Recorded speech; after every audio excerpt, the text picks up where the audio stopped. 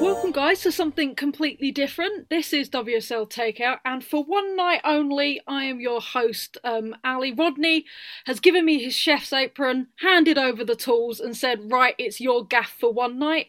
And boy, am I taking that opportunity. Though he hasn't let me have complete free reign because he is joining me tonight as a guest rather than host, which means I get to cut him short when I want to. So, Rodney, who is on and Off the Pitch podcast, how are you doing, my friend? Oh, I'm so relieved that someone else has taken the aprons tonight. I've got my feet up, I've got my tea, I've got a couple of biscuits, so I'm good. Right. And as ever, I've got Emma from, I've got to get this right, the MCWFC Fancast, right? Too many letters. That'll do, mate. Yeah, I'm good, thanks. How are you? Not talking to you after last night. Yeah, it's a bit fun. Yeah, but we'll get there. I'm sorry. But we'll get there. And on the menu tonight, and there is a prize if anybody can get all of the references that I have made for my menu items, because I like a good pun. We're going to start with I Made It Ma, Top of the World. We're going to talk about the battle for the title because it is heating up with the top three contenders all winning on Sunday. We're then going to look at Down, Down, Down and Out because the relegation battle has heated up thanks to Bristol's win on Monday. And then two topics that I thought we can talk about. The first one is I could have been a contender. The FA Cup is coming back this month, the FA have announced. And finally, what we've got here is a failure to communicating within women's football. As seen on Sunday, it is less than to be desired. So, but we're going to start with some positives. First. So we're going to talk about the top of the table. All three of the contenders won on Sunday. So I'm going to start with Rodney because your girls, Manchester United, won a resounding, was it 4-0 in the end? 3-0? 3-0, yeah. Against 3-0. Aston Villa. Yeah. I mean, it's a good result for Manchester United. Predicted that they would have a quite an easy game. It's easy-ish. And, good to see the goals go in and good for the confidence considering the last game against a particular team in Manchester. But we won't dwell on that for too long. So, yeah, it still puts them in good nick up at the top of the table. But, what I will say, I have to say a little bit about Aston Villa as well. And the question that I've got, there hasn't been much change for them in terms of fortune with the arrival of their new manager, temporary or co-host manager, who knows. So as a question for Villa fans, because we don't have anyone, I don't know anyone from Villa yet, we will do. What's going on with Gemma Davies? And is this a long-term appointment? So that's just a question that I hope you don't mind, host. Hope you don't mind. But in terms of Manchester United, I was very pleased with the performance. I was really pleased to see Jess Sigsworth play minutes. I was pleased to see her get a goal. I was also pleased with Katie Zelem getting a goal as well, a headed goal to boot as well. And Staniforth, I know, unmarked in the box as well, which says a lot about the marking. The colour of the shirt would give it away. Red for danger, please stand next to me. But it it didn't work. So, from a Manchester United point of view, I'm very, very, very happy. Obviously, some of the players that got a run out, like Martha Harris, you haven't seen for a long time. For me, kind of a favourite from the old days. I say old days, only about 2 years. But great to see Jess Sigsworth get a run out as a number 9 and not just be out on the wing. So yeah. Fun fact about Martha Harris is the only player to cause my mother to become a football hooligan. When we played Manchester United in the Conti Cup in the first year that we were in the WSL, Martha went after one of our players, and if anybody remembers Brie Vasali, she's about 4'0" and tiny, and Martha just absolutely bombed her into the stands, and my mother started screaming at her and then joked that the only reason she got into the team is because she's a certain manager's sister-in-law. The only time my mother has ever got into us being a football hooligan. Well, do you know what? I'll say something about Martha. You say, I mean, she's not the tallest player, is she? Come on. So, yeah, but she's stocky. She's built. Okay, fair dues. Yeah, but she has got. I think she's become fitter since she's got back. Yes. Yeah. You know, she seems to have worked on her fitness a lot, and she does.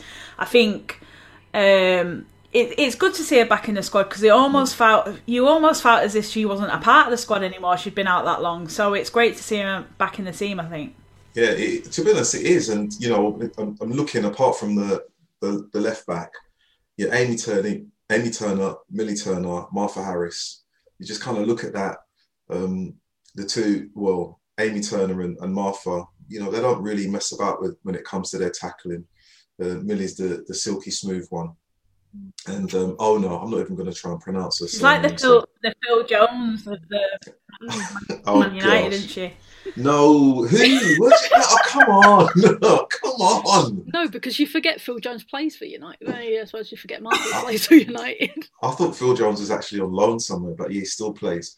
No, it's like Emma says, it's really good to see Martha get minutes. So like I said with Jess as well, you know, everyone's been talking all season about Tobin Heath and Christine Press playing up front, and what we're going to do when we don't got scoring the goals. You know, Jess in Championship, she scored a hatful of goals. I mean, the team scored a hatful of goals, but she was, you know, lethal in front of goal. And it's good to see a striker being played in the role that they know well, instead of being out on the wing. No, Sorry.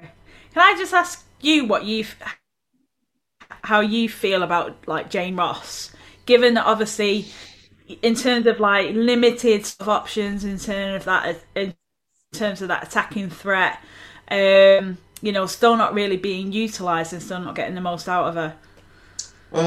Yeah, I mean, I've said this before. I think Jane Ross is a striker that needs a partnership. You know, the way that United play, they like to play, you know, with three across the front, or as a lone striker. And for whatever reason, some strikers only do well when they're in a pairing. You know, I genuinely believe that she's one of those strikers. And it's just unfortunate that when she's played, she's been asked to play as a lone striker. She's not as, I don't know, as prolific as Jessica, or as, you know, not to say that she's not robust, but she doesn't necessarily do the things that Jessica does. So it is difficult for her. You know, the fact that she's still there means that she's got to be someone who trains well. She's got to have a good attitude, and she buys into what Casey wants, and therefore that's why she's still there. Otherwise, she would have gone. Either Casey would have said, you know, we've no space for you in the squad, or she would have said, I need to move on and play football, because there are plenty of teams in the WSL that would, you know, take her as a striker and say, we need you and we'll give you the time that you need on the pitch. Yeah. It's just a funny one with Jane Ross, because we almost feel, I think West Ham had a little bit of this as well, and I think so did we towards the end of, obviously, her time with us at City. So I almost feel like she's one player that has got so much to give and so much to offer to a team, but I just really don't feel that she's found the right team for her yet. You know what I mean? Like you said, that support that she needs, and, you know, to try and get the best out of her. Yeah, you're right. Sorry, host. Sorry, no, you're right though. It was the same as West Ham though. Is the fact that she was not quite on it our first half of the season, and then when we brought in Leon in the January transfer window, she sort of perked up because she had that partner up front. She doesn't do well as a lone striker, and if that's what your team wants, then she's not going to be the player for you. Yeah, to be honest, it is unfortunate that she's not getting enough game time, and she's like a forgotten figure sometimes. But, you know, as I say, she has to be doing something in the background in training for her to still be there and still to be considered. Yeah, absolutely. You know? So just fingers crossed for her that she does, when she does come on, she's actually in a partnership and they play a 4-4-2, so that you see the best of her in some way, shape or form. But yeah. No, absolutely. That's enough of that one Manchester team. And we're going to go on to the other Manchester team, whose game was slightly less exciting and a bit more tense, if my friends are to believe. They managed to squeak a 1-0 win over Everton, goal coming from midfielder Kira Walsh. So how do you rate your performance, Emma? Do you think there's a little bit left to be desired, or was it just Everton were just that good? I honestly think Everton were that good. to be honest. They made it really difficult. They were really well organised, really quite structured, and they were difficult to break down. I almost felt, we could get, break them down eventually, but as sort of time went on, I was getting a bit worried, to be fair. I almost felt, the play was too congested and we just weren't able to kind of find our way through. Again, that's sort of down to Everton and being well organised. And, we weren't as on it. I think we had a couple of opportunities where you expect, the likes of Sam Mewis to finish better, but, it just wasn't her day for whatever reason. And, it kind of felt as if it was going to, a bit like the Manchester derby at the Etihad, if we were going to sort of outdo Everton, it was going to take a bit of magic, and thankfully that came through Kira Walsh, and great to see her back into the squad and great to see her back amongst the goals as well. Yeah, I've got a question for Emma. You take the host out of hosting duties, but you can't really. No, you can't. No, is that okay? Is that okay, Ellie? Okay. I think I can allow it. All right, thanks. No, I actually, watching that game, I didn't see the whole game. I watched the highlights.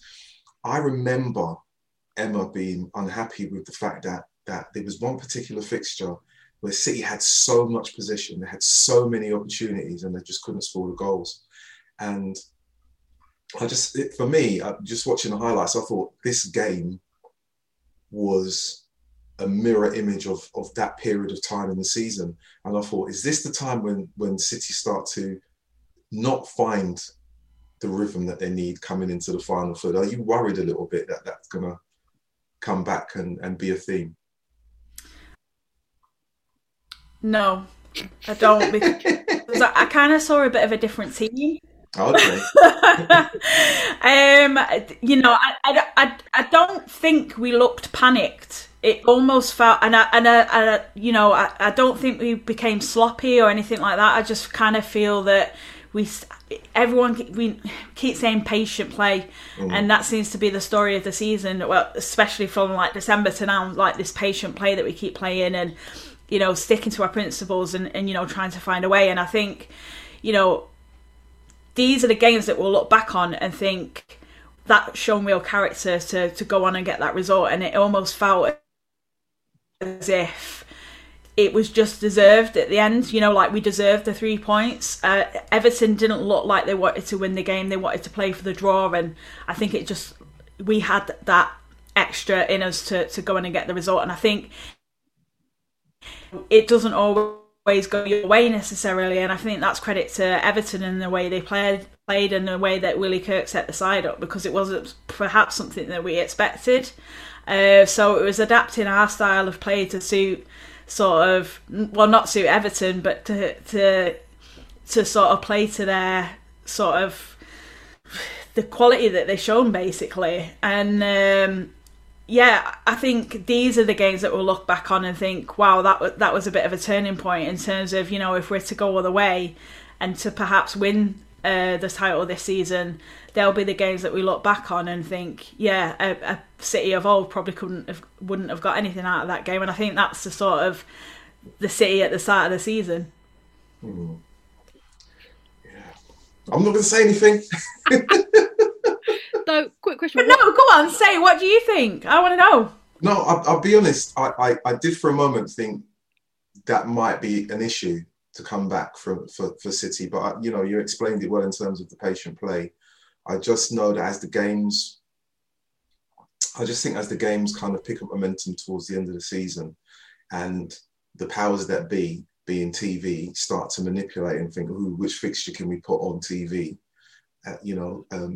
That then comes into play. And if you're having a game like you did against Everton, where you don't take your chances when they come along, and there were some glaring misses, you just think, how did they not score? And to be honest, there wasn't, we weren't clinical. It's a fact that obviously we didn't have that many shots on target.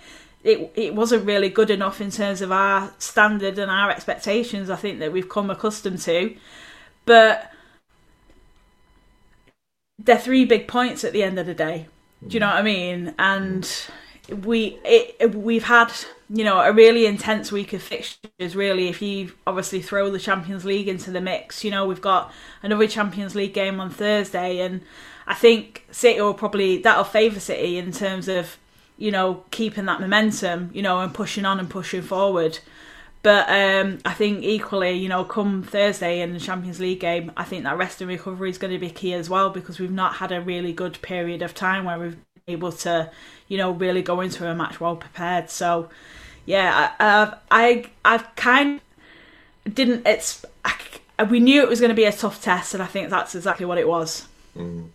What's more painful, watching your team hammer another team where it's the point of kill it till it's dead, or watching your team squeak by with 1-0? Grind out to watch.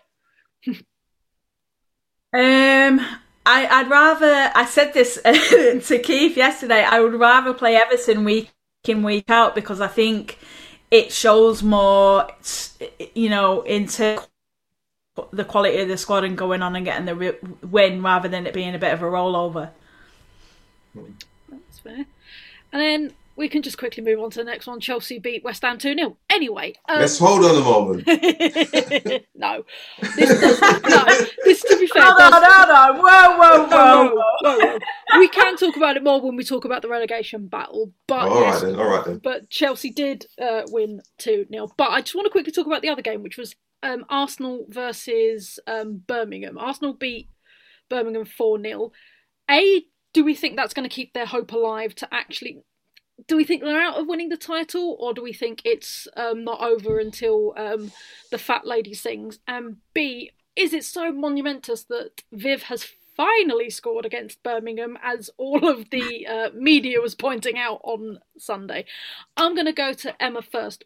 Are Arsenal still contenders, or have they sort of wiped it out and it's now a case of fighting for Champions League? For me, it's Champions League. If I'm honest, I think Chelsea and City are two stronger competitors, really, in terms of just the magnitude of the results and the momentum. I think Arsenal is too far off the pace at the minute. I really do. Yeah, I mean, I agree. I don't think they're anywhere near the top two. First in terms of points, second in terms of attacking prowess. I know they've got Vivian Miedema. It's great, but you need to be able to score goals in the big games that are coming up. One of which is against Manchester United, so look forward to that. But no, I think they've had a very difficult patch, which they didn't get the results, which has kind of pushed them, away from kind of like trophy winning material this season in terms of the league. But it's definitely a fight for Champions League places. I can't see Chelsea slipping up that many times, or Manchester City slipping up that many times to allow Arsenal back in. But you never know. But, just by looking at the way the fixtures have gone for them, I don't see it. I don't see them winning the league. I think it's, at best, a 3-horse race, but, clear 2-horse race. Though, speaking of Man United there, it reminded me of a quote where Stoney said, "We weren't expecting to win the league this season, but Champions League was definitely the aim." That kind of offended a few of your fans, because they were pretty much banking on winning the league in November. So... Listen.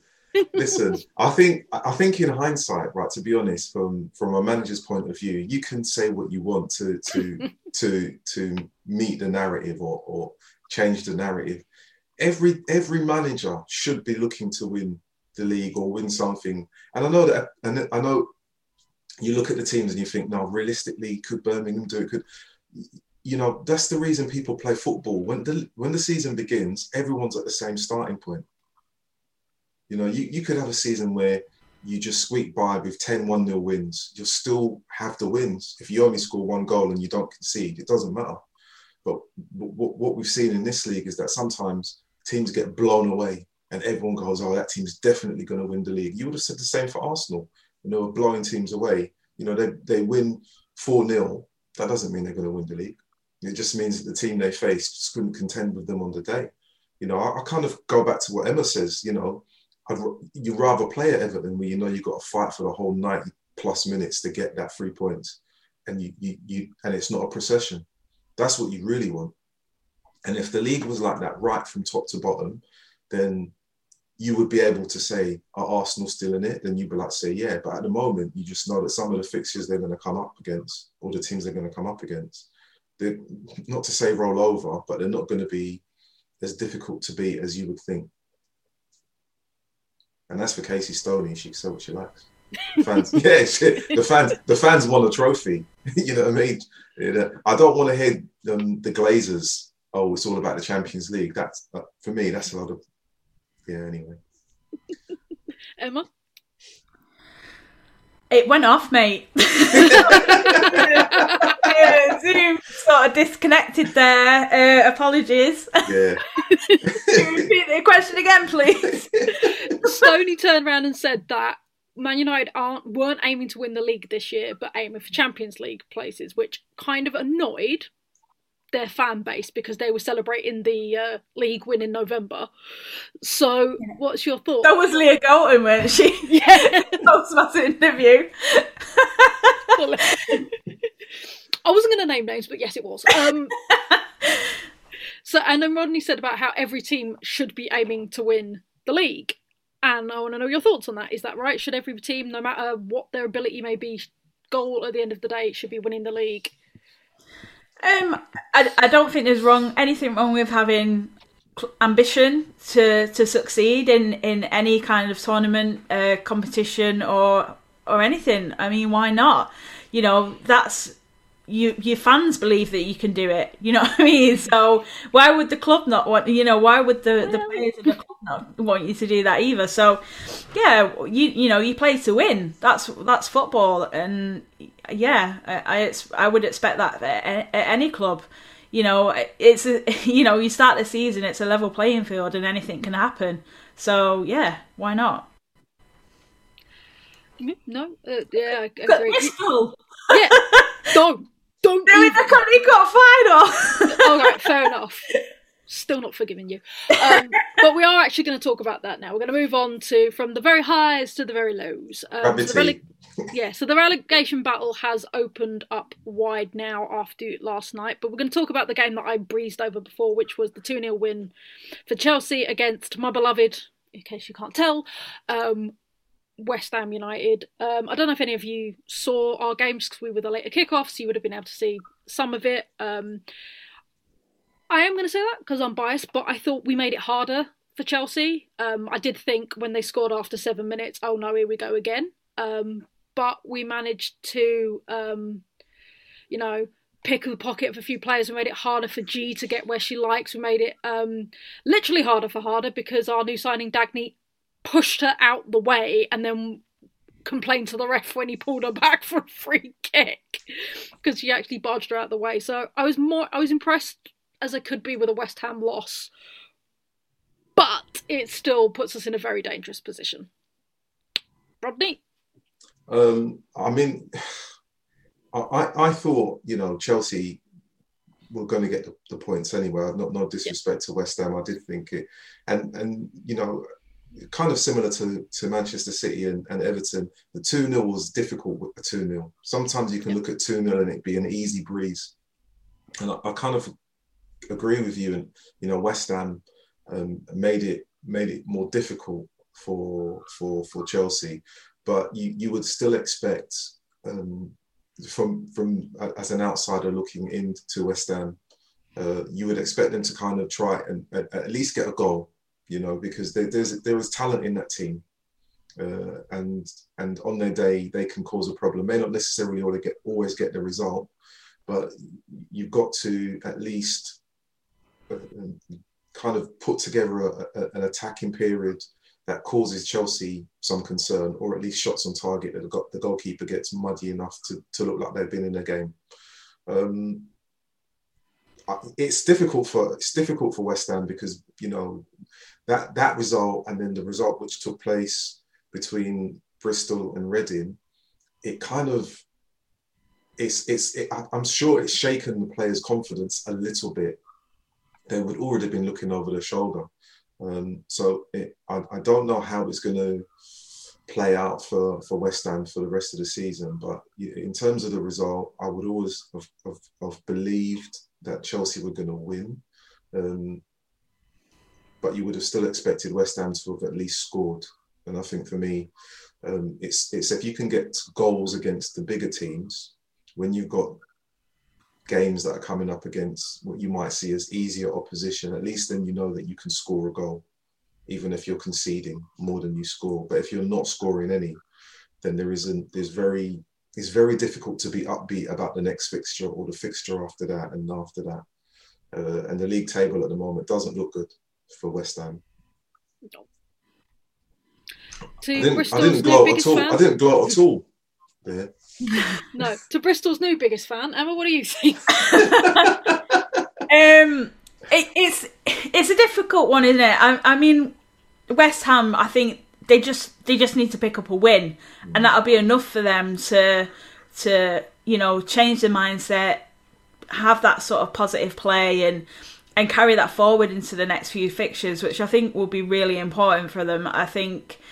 Who are you playing next? Is it Birmingham? Birmingham, yeah. So I can see, West Ham, potentially getting a win in that game. There's no reason why they couldn't go on and do that. I think there were a lot of positives to take away from the Chelsea game, like you say. All right, it was a defeat, but I still think, it's a 2-0 against Chelsea where, you may be looking at a 4 or 5-0, perhaps earlier in the season. So, there were a lot of elements of West Ham's play that I think were really quite encouraging. So, again, there's plenty to work on there. I don't really know much about Ollie Harder. No one does. and what he's, trying to bring. I don't think we've really established that yet.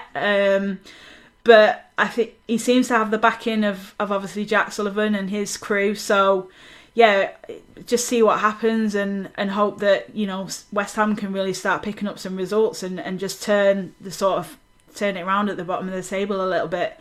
I still don't think for me, I don't think it's Bristol or West Ham. I kind of want to throw Villa into there, really.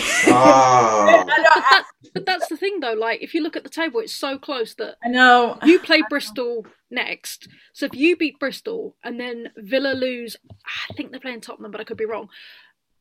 Then we go 10th, and we're like 2 points from 2 places from safety. It's like it's that sort of close. It's just as close as the bottom as it is at the top. It's all, one win gets you far safer. Exactly, makes all the difference. I mean, it's strange. I mean, I think potentially you could have thrown Brighton into the mix, but look at, again, they got the win, they managed to get a bit of momentum, and I think that's going to happen for West Ham. I can't see that not happening, in all honesty. Things do seem to be moving in a much better direction, but it is just taking a little bit of time. I think the game against Birmingham is going to be really interesting. Well, that's where we got one of our wins last time, so hopefully we can do it on the reverse fixture. But we're going to talk about the game that everybody was talking about, that got me very annoyed last night. Bristol beat Reading for their second win, I believe. It was a 5-goal thriller, and it went Bristol, Reading, Bristol, 3-2. Did you guys watch the game? How did you think? And if anybody dares mention it's Matt Beard magic, I'm ending this call now. You can't end the call though, Ali. Well, I can leave. So I'm going to start. I knew what you meant. You're gonna start. Okay. I did watch. I didn't see it from the beginning. Yeah. So I had a bit of work, so I missed the first 25 minutes or 20 minutes. But when I did switch it on, what I found interesting was that the BT Sport were doing like a mid-game interview with the man himself, Matt Beard. I thought, ooh, this is interesting. Trying to, normally, obviously, you don't see that unless it's I don't know, American football or Yeah. Liga or Italian football. I was thinking they're very, very unusual to actually approach the manager in the middle of a game to try and get his thoughts. So I thought it was a nice touch actually, because trying to see what it's like and sell the game. I saw the game and I thought Bristol were going to just get it handed to them in the first section that I saw and in huge parts of the second half. But, you know, they score the goals and, you know, when the goals go in, the momentum goes your way. And, you know, for me, in terms of the players that are on the pitch, they were all really good from both sides. You could see the commitment, you could see the patterns of play from both teams. But my gosh, Ebony Salmon, if that girl her phone must be blowing up right now with other managers going, what are you doing in the summer? I say that, and I know that our Bristol friends. I'm sorry, guys. I'm going to have to say this. I'm looking at that girl, Ebony Salmon, and I'm thinking if she ends up at Chelsea or Man City, I won't be surprised. I won't be surprised. I'll be upset. Not for Bristol. You threw away, not you personally, but you guys threw away. You know, and just Casey made a misjudgment. Well, I mean, managers do. You know, let's be honest. You know, you have a squad and you think someone doesn't fit into your squad, and someone does, and you keep them. You know, look at it. We talked about Jane Ross being there, and Ebony Salmon isn't there. It's just one of those things. But when I looked at the winning goal, the pass, the control, the finish, I'm telling you, if that was a Premier League football game, people would be going off their nut for that pass and the goal. She is on a different level. She is so good. She is so good. Bristol fans, I know I'm making it difficult for you guys, but I'm being honest. She can't be at Bristol next year. I'm not being disrespectful, I'm being honest. She is at another level. When we talk about talent, scoring goals in any league and at any level is difficult. She's ice in her veins because the control was a sublime, and the finish outside, the boot off the laces into the corner. I'm going to stop talking now. Over to you, Emma. Yeah. Oh, it's a game of the weekend if you take it into Monday, I suppose. Yeah. You know, brilliant, fantastic. To be honest, I thought the goals from Reading was top quality as well. I think Rowe's goal for me. I was going to say Rowe's goal was something fantastic. else. Yeah, something else. It was a fantastic finish, especially from that angle as well. So, yeah, I was really impressed, and they're the kind of matches you want to be watching week in, week out. And Rodney said, you know, heading into that game, Bristol were complete underdogs. You know, everyone would have expected, you know, Reading to go on and get a result, get a win, simple, easy. Nah, mate. They just turned up in Bristol and they were like, not today, mate. I'm sorry. Yeah. But as our good friend Craig said about Reading, they've been so inconsistent this season that he called them taps because they're so hot and cold. Like, they come away with a great win, no offence, Rodney, against Man United, and again, those goals were, you know, well placed, great goals by Daniel Carter, and then they go and lose to Bristol, who were propping up the table. Yeah, hey, you know, what can you say? They beat United fair and square. They were up for the fight for that game. You know, and they did what they needed to do. This game against Bristol, they had their chances though. That's the thing. They had their chances, and there was a period of play the way that Reading moved the ball. They just looked so slick. They were just moving the ball, playing the ball between the lines. They did it effortlessly, and there was a period. I think there was one attack where the ball wasn't released in time, and it went to Daniel Carter, and she was judged to be offside, and she didn't look offside, but the ball was just a little bit, you know, it's like seconds slower than it should have been. I wish we had replays. It winds me up. There were a couple of things I think in that game where I just wanted a replay. Yeah. I get you.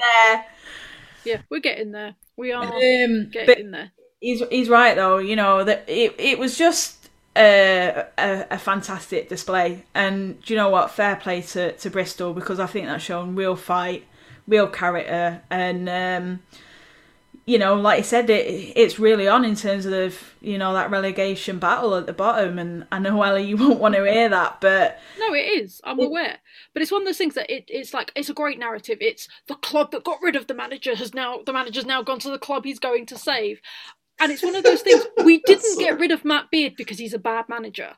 We got rid of him because he didn't work for West Ham. And that's what I think a lot of people are missing, is they're like, oh, he's gone to Bristol and he's showing West Ham up. He's showing us up because he's working well with a team that's working for him. We didn't work for him, and it's as simple as that. We know he's a great manager. He's won the league twice. Yeah, but he just wasn't good for us. Ali, I just want to say something that Emma mentioned about bringing Aston Villa in to this mix. I posed the question at the beginning when I said, has anyone seen Gemma Davis? And I don't believe that the changes necessarily work for Villa. No. Their next 3 games are difficult, and if Bristol get momentum and they leapfrog them in the league in terms of points, and West Ham get a result and they move closer to Villa, and Villa don't actually get the results that they need, then that bottom 3 changes again. Yeah. Well, we play them twice. That's what we're holding on to. We've got to play them twice. And you look at the clubs that have made changes.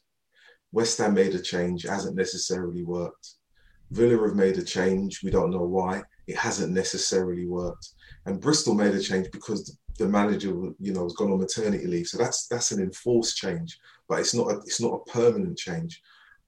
The question that I've got for Bristol fans, and they may be already thinking this, if they survive, if they escape relegation, do they want Tanya to come back, or do they want Matt to stay on as manager? Because you look at where the club was when she went on maternity leave, and if they stay up, do the owners go, what do we do? Because we weren't getting this tune out of the players when we had our manager before. Are we going to go for another season where we're at the bottom, or are we going to try and elevate ourselves as we go forward in the next season? It's a tough one. Could they not just be like the new, like Karen and one? Karen and one. Yeah. Do you know what? I think it could work. But it depends on what kind of. I mean, they must get on really well for him to have gone there. In terms of taking over while she's on maternity leave, but also, would he want to be an assistant? Would it be dual cultural? I mean, we're just throwing things out in the air, but I look at it generally and think, if Bristol escape from where they were, I think the escape that they had last season was great. But if they get away from it this season, considering the amount of goals they've shipped in already, this will be the great, great, great escape. It is true. But we're going to move away from match reviews now. Sorry, right, Tottenham, Brighton. But we're going to move away from match reviews now. Can I just say, on the Tottenham Brighton game, just dead quick, how many times do you want to hit the bar? Five. If the league was won on how many times you could hit the bar. 5 times. Yeah. Only 5. Only 5 times. That's fair. But we're going to talk about something that's a bit of a problem with women's football, and it's what I've lovely called what we've got here as a failure in communication. Because an emergency trade happened between Man United and West Ham. I was waiting to say that earlier. Yeah, emergency trade happened. The fans found out when a journo tweeted the team sheet, and we all went, wait, is there 2 Emily Ramsey goalkeepers? Oh, I didn't know about this then. I did. I saw the club tweet and someone tweeted it. I knew she'd moved. I knew she'd left United, but I didn't. It literally got picked up because a journo who was at the Chigwell Construction Stadium tweeted the team sheet, and West Ham fans and Man United fans went, is there 2 Emily Ramsey goalies? Like, we were all very confused. Man United announced it halfway through our second half, and West Ham didn't confirm it till this morning. Well, what can you say? I mean, did West Ham need another goalkeeper? Yeah, Mac Arnold's injured. She's done a foot in, so she's going to be out for 4 to 6 weeks. Yeah, well, it begs the question. if Man United can let a goalkeeper go in March on loan, then what's she been doing for the rest of the season? Let's be honest. Yeah, that's not the question though, Rodney. We're talking about the lack of communication within the women's. I mean, to be honest, in terms of the communication, it's probably down to embarrassment in terms of how it will be perceived by fans. Because let's be honest, West Ham and Manchester United fans, they're always kind of at each other. Not me and you, Ali, obviously, no. But there always, are certain ones. Yeah. There's always a little bit of banter between it, between the fan groups. It's a transfer I never saw coming. I would never have expected, and if it was going to happen, you would expect it to have been announced in the right and proper way. Obviously, you would want West Ham to confirm it at the same time that Manchester United say, we are sorry to see, but there to be some kind of mutual understanding in terms of the team admin. But for whatever reason, that it didn't come across that way, and it does look poor. Yeah, no, absolutely. So, do you think there's a problem in terms of communication? Like, it's so hard sometimes just to find results. I mean, the BBC have got better at it. Oh, listen. But trying to find results, trying to find any information on women's football, is this a huge problem, or is it just me being funny? Which is probably both.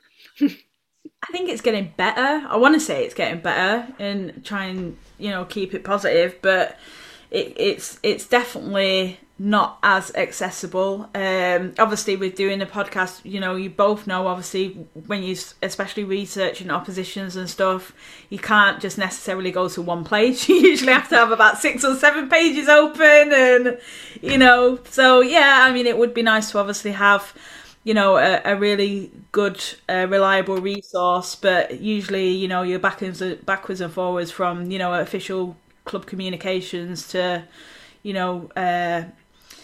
different kind of outlets, to kind of get an overview rather than the proper information that you need. But I think I remember there was a time on the goalkeeper situation was a season or two ago for City where we had a goalkeeper called Fran Stetson who I remember this. Yeah, it was a similar sort of thing really.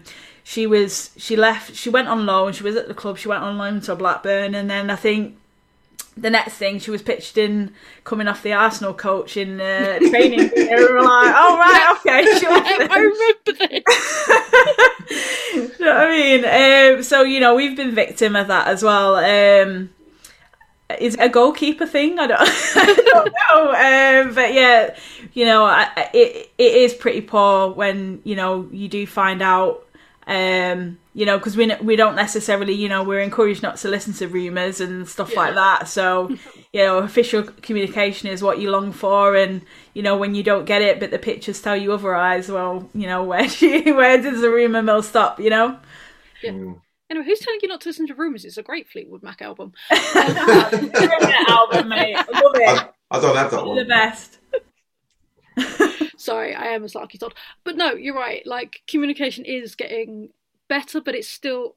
I get it, the clubs may want to keep something to their chest. Like, we didn't find out that Mac was injured until they announced that Emily Ramsey was joining us. And they're like, oh yeah, because she's out for 4 to 6 weeks. And then suddenly we see a picture with a boot on. But it's, we can hope. And with the new announcement that it's going to be a multi-million Sky deal for thing, is that going to make it better, or is it just going to push more things into obscurity?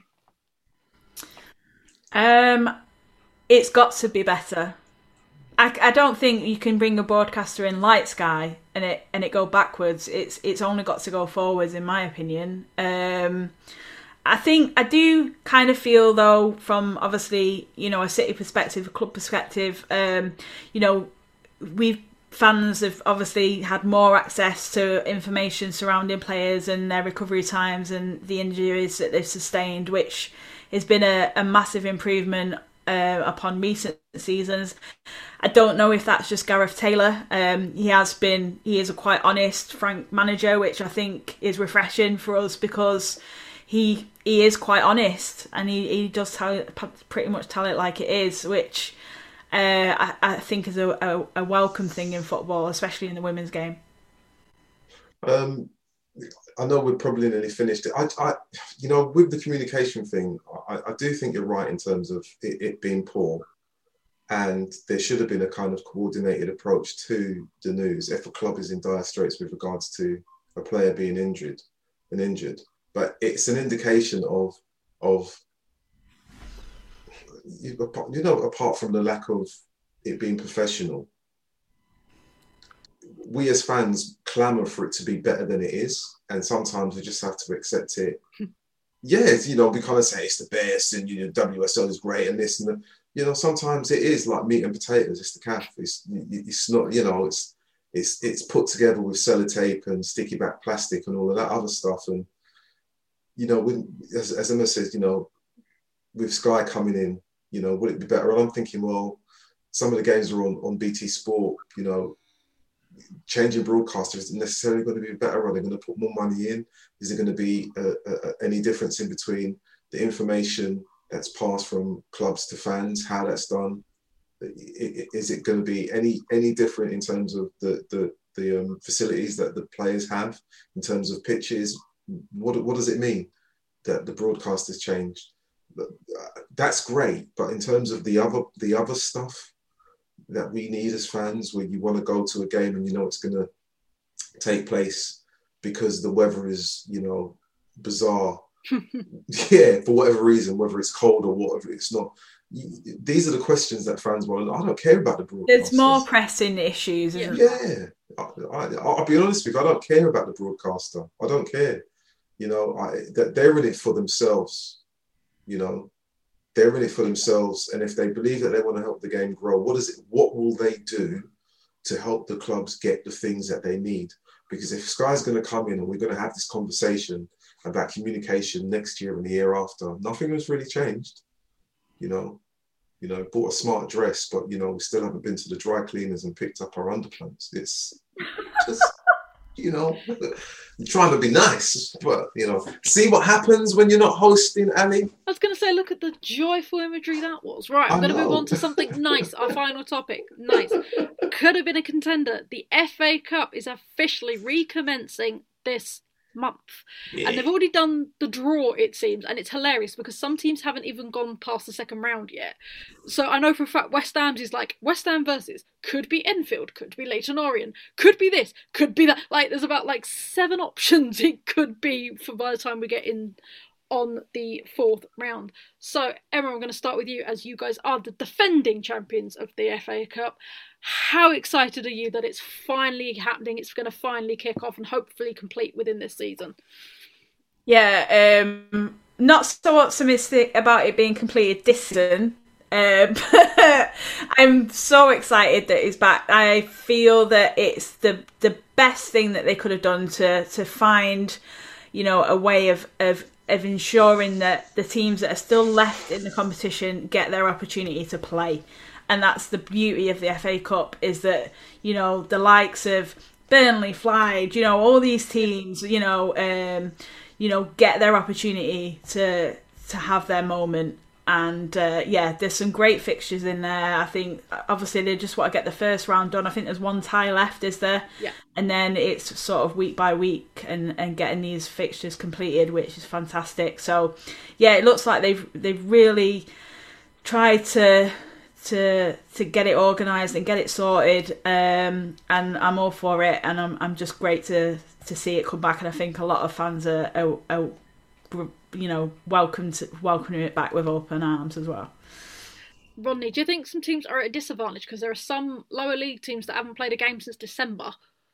Yeah, I mean, the FA Cup in itself, for those teams that haven't played for a while, number of months, there is a disadvantage because you're now having to scramble together and get your players up to scratch if they have stayed focused in terms of their training plan. But even with that you never know, there might be the cup upset as well. So I'm glad it's going to return. I'm just, like you, unsure of the way things have rolled out. And I think even Casey said the draw was done, and she didn't know the draw was being done. And I just thought, well, okay. So they haven't told the managers, but they've done it in a really clandestine way, and then announced it in some fashion. It kind of, like I said, with it kind of goes back to the point you made about the communication. Yeah. You know, if they're not communicating with the clubs and the managers, and you just think, well, how are you selling this thing that you want the clubs to be involved in, or for them to then kind of sell it to their fans? You announce it, and then you still haven't given them the due respect of saying, look, we're doing this thing. This is when we're going to start. We want to let you know. What are your thoughts? It's bizarre, but as fans, you know, we will gladly go and put the scarf on and get the rattle out and put the bunting up and do all the other stuff. Mm. Well, maybe. And I think that is a great place to leave it there. I'm going to thank Emma for coming back on and trusting me to lead us to what I think is a fine podcast episode. Yeah, great job, Ali. And I want to thank Rodney for letting me take over the CAF for one night only. And I'm going to do to him what he does to us every week. Where can we find you, Rodney? Well, when I'm not by the park underneath the lamppost, you can find me on Twitter. Is it at Rodney_Cyrus, or on the podcast Twitter handle is at on and off the PIT1. They wouldn't allow me to say pitch, so I had to change it. So. And I have been your host for one night only, and you can find me. Well, you know where you can find me. Where can we find you?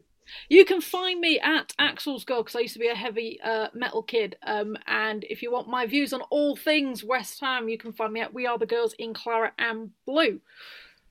So thank you once again to my guests for coming on tonight. We will be back in 2 weeks' time, where we've got so much more to discuss, I am sure. And I probably may not be invited back again, depending on how I've done on this one. So this may be my final hurrah. We've all got food poisoning. Yeah, I'm all right. I think I've got a shift on. All right. Yeah, these Northerners can't handle pie and mash. What can I say? At least it was pie and mash and not what's that delicacy that you guys eat down south? Jelly deals and stew deals. Jelly deals. No. Not in my calf.